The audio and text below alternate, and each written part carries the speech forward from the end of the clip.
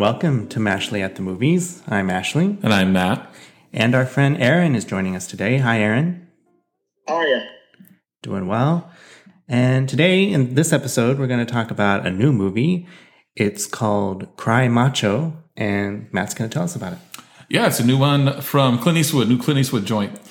And it is set in Mexico and Texas. It starts off in Texas, primarily set in 1980. And Clint Eastwood is a retired rodeo guy. And he worked for a character played by Dwight Yoakam. And Dwight Yoakam tells him one day that he has a 13-year-old son down in Mexico and that the mom is not right in the head, and he wants to get his son back from Mexico. So he says, hey, Clint, will you go and get my son back? So Clint kind of owes him one. So he says, sure. So the movie is sort of this journey that Clint Eastwood's character takes down to Mexico. He meets Rafa, the son, played by Eduardo Minette. He also meets up with a woman named Marta, played by Natalia Trevin. And it's a journey. It's a journey. Aaron, what did you think of this? You're a big Clint Eastwood fan, so. Yeah, I am a big Clint Eastwood fan. So it's actually when you called and said, "Hey, do you want to do this?" I kind of thought that I might have been the first person you thought of for Clint Eastwood. I am a big fan, and I don't think that we've ever really talked about any Clint Eastwood movies ever. I know you guys sometimes tend to be a little bit indifferent to Clint Eastwood. I am a super fan, and with that said, I really liked this movie. But the caveats for that is that I'm not sure, like, if you are a person who doesn't know anything about Clint Eastwood and you want to watch his movies, I don't think this is the best place to start. Clint Eastwood has this tough guy image and persona that not only had he perfected over the years, but because he started directing his own movies, he really kind of took control of. The image that he was projecting was always sort of created by him. And this movie is a really bittersweet deconstruction of that image. I like the movie. I think there's some plot points in the movie that really kind of only happen in the service of creating a plot and not really because they make logical sense. A large portion of the movie takes place in a small town where there's really no real reason for them to be in that town. They just sort of happen to show up there. But with that said, Eastwood, my interest in Eastwood has always been more as a director than as an actor. And so a lot of his movies, sometimes I think they would have been elevated a little more if someone other than Eastwood played the role. And I don't think that's the case here. I think Eastwood's really very good in this role. And I think that the kid, did you say Eduardo Minette? Was that his name that plays Rafa? Yep. I think he's fantastic. He's great. As a Clint Eastwood fan, I am pleased by this movie. But I wouldn't rank it. And, if I was to make a top 10 list, this wouldn't be on it. I thought that the movie was very nice. And by that, I mean it was very good-natured and well-meaning, and I think it had some lessons to learn. Some of those coming from the deconstruction of his image, which you talked about. So that was interesting. I've always thought that Eastwood is a very personable actor, and he's nice to watch, and he's a very talented director. And I thought the movie was well directed and well made. And I'm also I'm all for simplicity in storytelling when it makes sense. It can give kind of a lyrical feeling to a movie and, make a movie very beautiful if it's done well. This movie felt a little too slight to me. I felt like I was needing a little more. There were a handful of scenes where I was emotionally engaged, but for the most part, it didn't really work on me like I think it was trying to work on me. And to be honest, so Clint Eastwood is 91 years old. I felt myself looking at him, and there are some scenes where he's so slow and so kind of frail that I was worried for him. And it took me out of the movie a little bit. And it also, I wasn't convinced that he would be the person going on this mission and doing this thing, or that he would be the person asked to go on this mission and do this thing. You want to tell folks what you said while we were watching? Well, I said I don't think I would ask him to go to the corner store for me, much less go down to Mexico and do this. So yeah, that took me out of the movie a little bit. So I feel like it has some flaws, but it's very well-meaning and well-made, and it's hard not to like it. But I do think it has some issues. Yeah, this is an interesting film. It is very, as you say, slight on the one hand, but it also has some deeper stuff going on.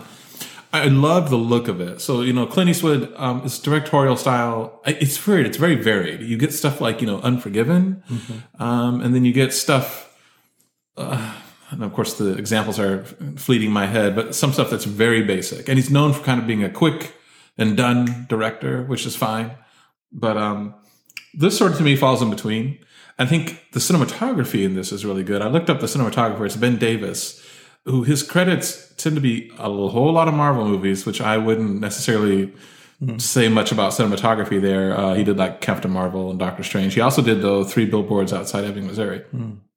But a lot of scenes look really good in this movie. I mean, there's some vista shots, of what's supposed to be Mexico, but I looked it up. It's actually filmed in New Mexico. But no, it's a really good looking film. Okay. I have to disagree with Aaron here. One of the things I thought from almost the get-go, and especially when the plot kicked in, is he needed somebody else to do this role. He needed somebody 25 to 35 years younger, because Clint Eastwood is he's probably 90 when he made this, maybe. He's a 90-year-old man who looked like, I would put him maybe 80, maybe. But he's certainly not someone who's passing off for decades younger than his age. And on the one hand, it's impressive. He's in good shape. I mean, there are people in their 60s and 70s who are not able to get around like, he does. So on the one hand, hey, kudos to him. Hats off. On the other hand, he is... You look at the way he's kind of bent and the way he moves, and I don't know how much of that is acting or how much of that's just really him. But I mean, I'm just like, no. This is, I don't believe him going down to Mexico on his own at his age doing this. I don't believe that there's a scene where a 30-something-year-old woman throws herself at him. I don't care how sexed up she is, No, Clint, no. And there's another scene where, the Marta character that I've mentioned earlier. She's kind of, she ends up becoming smitten with him. And again, I'm like, he's old enough to be, I think, at least her father. And I don't know, like, one thing about Clint Eastwood, love him or hate him, he's old school, and this kind of thing was much more standard and worked, 20, 30 years ago, where, men who are of a certain age just have women throw themselves at them. Nowadays, this is antiquated very much. And I'm just watching it kind of feeling a little uncomfortable. So those are some of my initial thoughts. I'll kick it back to Aaron right now, though. Real quick, I want to comment on what you said. Because, there's a truth to that. You used the word antiquated. The movie takes place in 79, though. It takes place in 79, and actually most of it takes place in 80, but it takes place 41 years ago. But it's a movie made now for audiences now. No, I understand. Yeah. I was just curious I guess my question was that opinion that you had based on the movie taking place in 79 or the movie being a movie filmed in 2020? It's a movie filmed in 2020. And I think, I don't think much has changed. I don't think that younger women were more keen to throw themselves at an 80 or 90-year-old man back in 1980. I think that stuff got portrayed a little bit more because men made, and they still do predominantly, men make movies and men fantasize about themselves at whatever age being sex symbols. So yeah, 20, 30, 40-year-old woman's going to throw themselves at a man old enough to be their grandfather or father, except in real life, probably, I don't know how real that was.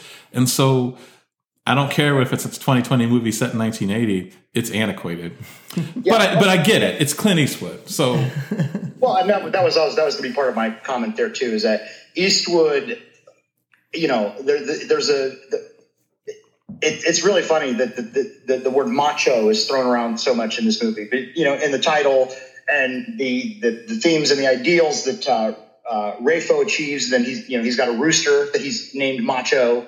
The macho is exactly what Clint Eastwood's image was from his early Sergio Leone westerns through Dirty Harry, up until later.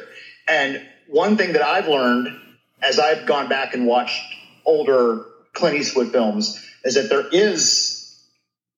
is often a focus on male virility and the idea that hey, I'm Clint Eastwood. Women are going to throw themselves at me. It doesn't matter if I'm 90. It doesn't matter if I'm 20. It doesn't matter if I'm 50. It doesn't even matter if the character I'm playing is a jerk. I'm Clint Eastwood. Women are going to throw themselves at me. And that's something that I agree with you, bothered me in this movie, because in particular, if we're going to start, and the last several Clint Eastwood movies, the last one that he was in was The Mule, and then and Gran Torino in recent years. He has started doing these movies that do have a deconstruction of his macho image, except for some reason he won't let that aspect of it go. That aspect is never deconstructed. He's still 90 years old and women are still throwing themselves. And Mule, in particular, the Mule is very uncomfortable in that regard. All the women want Clint, and it doesn't matter that he's 85, 90 years old. I did like Clint in this performance, and I'm a fan of Clint, but he's not the greatest actor. He's really, I can pinpoint movies that he was in that I think he's downright terrible in. I didn't think he was bad in this, and I think given the age of the character and the age of Clint, I don't know that I could picture really anyone else in the role. I saw Clint and I rode with it. I didn't have a problem with it. Matt, I'm glad you mentioned the cinematography, because that's one of the things that I liked most about the movie. And I particularly liked there were some scenes at night where they're camping out, and I thought those were done well. And then scenes at dusk where they're like in silhouette. Mm-hmm. And I thought that was very beautiful. I like a slow-paced movie. I would think this one is actually quite deliberately paced, and I don't mind that so much, but I noted it, and so just as a warning to those who don't like a slow-paced film, this is a slow-paced film. We were talking about, Ashley and I, when we watched it. It takes Clint, the way the story is paced, it takes him about 5 minutes to get from where he's at in Texas down to Mexico City. And it takes him about 50 years to get back from Mexico City to the U.S. Mexican border. Right. But here's the thing. That's why I said earlier, it's a journey. I mean, the movie, you're totally right, Ashley. This is a deliberately paced movie. It's about the journey. Mm-hmm. Except your mileage may vary about whether that's okay with you. I'll be honest with you. It bordered on tempting my patience a little bit. What was tempting my patience as far as the pacing was concerned? There's several sequences. I was seriously getting irritated. There are several sequences where one character in the scene speaks English and the other characters all speak Spanish. And they would speak Spanish, and then the one kid that speaks both Spanish and English would then translate what it said. Yes. And Clint would speak in English, and he would translate it back. Then she would respond, and he would translate. It's like, we have a 6 line of dialogue scene, and you turned it into 24 lines of dialogue. And then they did it too, because one of the characters is deaf and she speaks in sign language. Then they threw that in. She would do sign language. He'd have to translate. See, I didn't mind those aspects of it. But it's interesting to bring that up, because something that bothered me about this is, and I don't know what Texas was like in the early 80s. That's 4 decades ago. I don't know. But, Clint's character doesn't know Spanish throughout most of this. Although by the end, he seems to pick up. By the end, he's having almost conversations, sort of, maybe, with Spanish-speaking people. And you're like, oh, okay. So maybe he's picked up on it. Because seriously, he and Boy spend weeks on this trip back. So I think maybe we're supposed to think he picked up a little bit of it. But here's my thing. You don't, in my opinion, I could be totally wrong. Maybe someone from Texas will correct me, but I don't know how you spend decades of your life, as his character did apparently, in Texas and not pick up on any Spanish. Especially if you're a cowboy. Yeah. So the fact that this character doesn't know Spanish is something, and it becomes a plot point, kind of, as Aaron was talking about. That's another aspect of it. I was just like, come on, man. It's, I love the music in this. It was quiet. It was by, Mark Mantina. It was good. Yeah, I liked it. What I guess one thing I just take away from the movie is some of the action scenes, or should I say attempts at action scenes, were interesting. And I don't know if there was an intention to kind of subvert your expectations when it came to these action scenes. There's one scene where Clint, and I don't want to give too much away, but some things happen that kind of you would expect, but the scene just ends so quickly. And then again, there's in the later part of the film, just when you think that there's some tension or something bad might go down, I don't know, it just all whimpers out, and I don't know, there's just not a lot of conflict. And that's why I kind of go back to my original description of this movie. It's just a very nice movie. I mean, there's nothing much to get worried about. You hit upon something there. Thanks for reminding me that I thought I kind of ding it for. And you can argue that maybe this wasn't the kind of movie it was wanting to be, but I don't think it should have put these kind of scenes in there. I wouldn't even describe those as action scenes. I would describe them as quasi-tension scenes. Mm-hmm. But the problem is, and I thought about this as I was watching it, and I don't know whether this is an issue with direction or editing or what, but I felt no tension in this movie. There were a handful of scenes dropped in throughout the film that I'm like, in another, maybe perhaps more well-done film, these would have been a good excuse to build some tension. I'm thinking of in Once Upon a Time in Hollywood, the Spawn Ranch scene. Mm-hmm. All right, yeah. I mean, that's some tension right there. You could cut it with a knife. Mm-hmm. I think there were scenes that could have been kind of like that, but no, I felt no tension whatsoever, and I thought that was maybe a little bit of a failing of the movie. I don't know what you thought, Aaron, but no, I agree with you, and it's funny because I had this morning. I work third shift. I work overnight, and this morning over my lunch hour, I read a review of the movie, and I don't remember what critic it was or what newspaper it was in, but one of the things that they had talked about was exactly what Ashley had just brought up, and to a certain extent what you had said is that. They said it sort of sarcastically, and they kind of said that Clint Eastwood has made an action movie for old people. was sort of the way that they had put it. Old people can't handle the tension, so they can't handle the excitement. So you have to give them, quasi tension is a great way to put it. And your example from Once Upon a Time in Hollywood is downright perfect. Because nothing happens in that scene either, but you're just like on the edge of your seat. I think I think there's a critical response to this film that you said nice film, and I remember I will always remember, Ashley. It was something that you had said. I think it was in the movie Peanut Butter Falcon. Reviewing Peanut Butter Falcon, and you said that you really like a movie where people are nice to each other, and that occurred to me while watching this movie. It's nice, and I use the word bittersweet, and that comes from my love of Eastwood. You know, this is not a perfect Eastwood film, but he's certainly done way better movies. But as a fan of Eastwood, there's things in this movie that you don't really get to see him do very often. So there is something kind of, maybe if he's retiring from acting, as they've been saying he's going to do for several movies now. Gran Torino was supposed to be his last acting role, right? Of course, that's. And then The Mule. He said The Mule was going to be his final acting role. Yeah.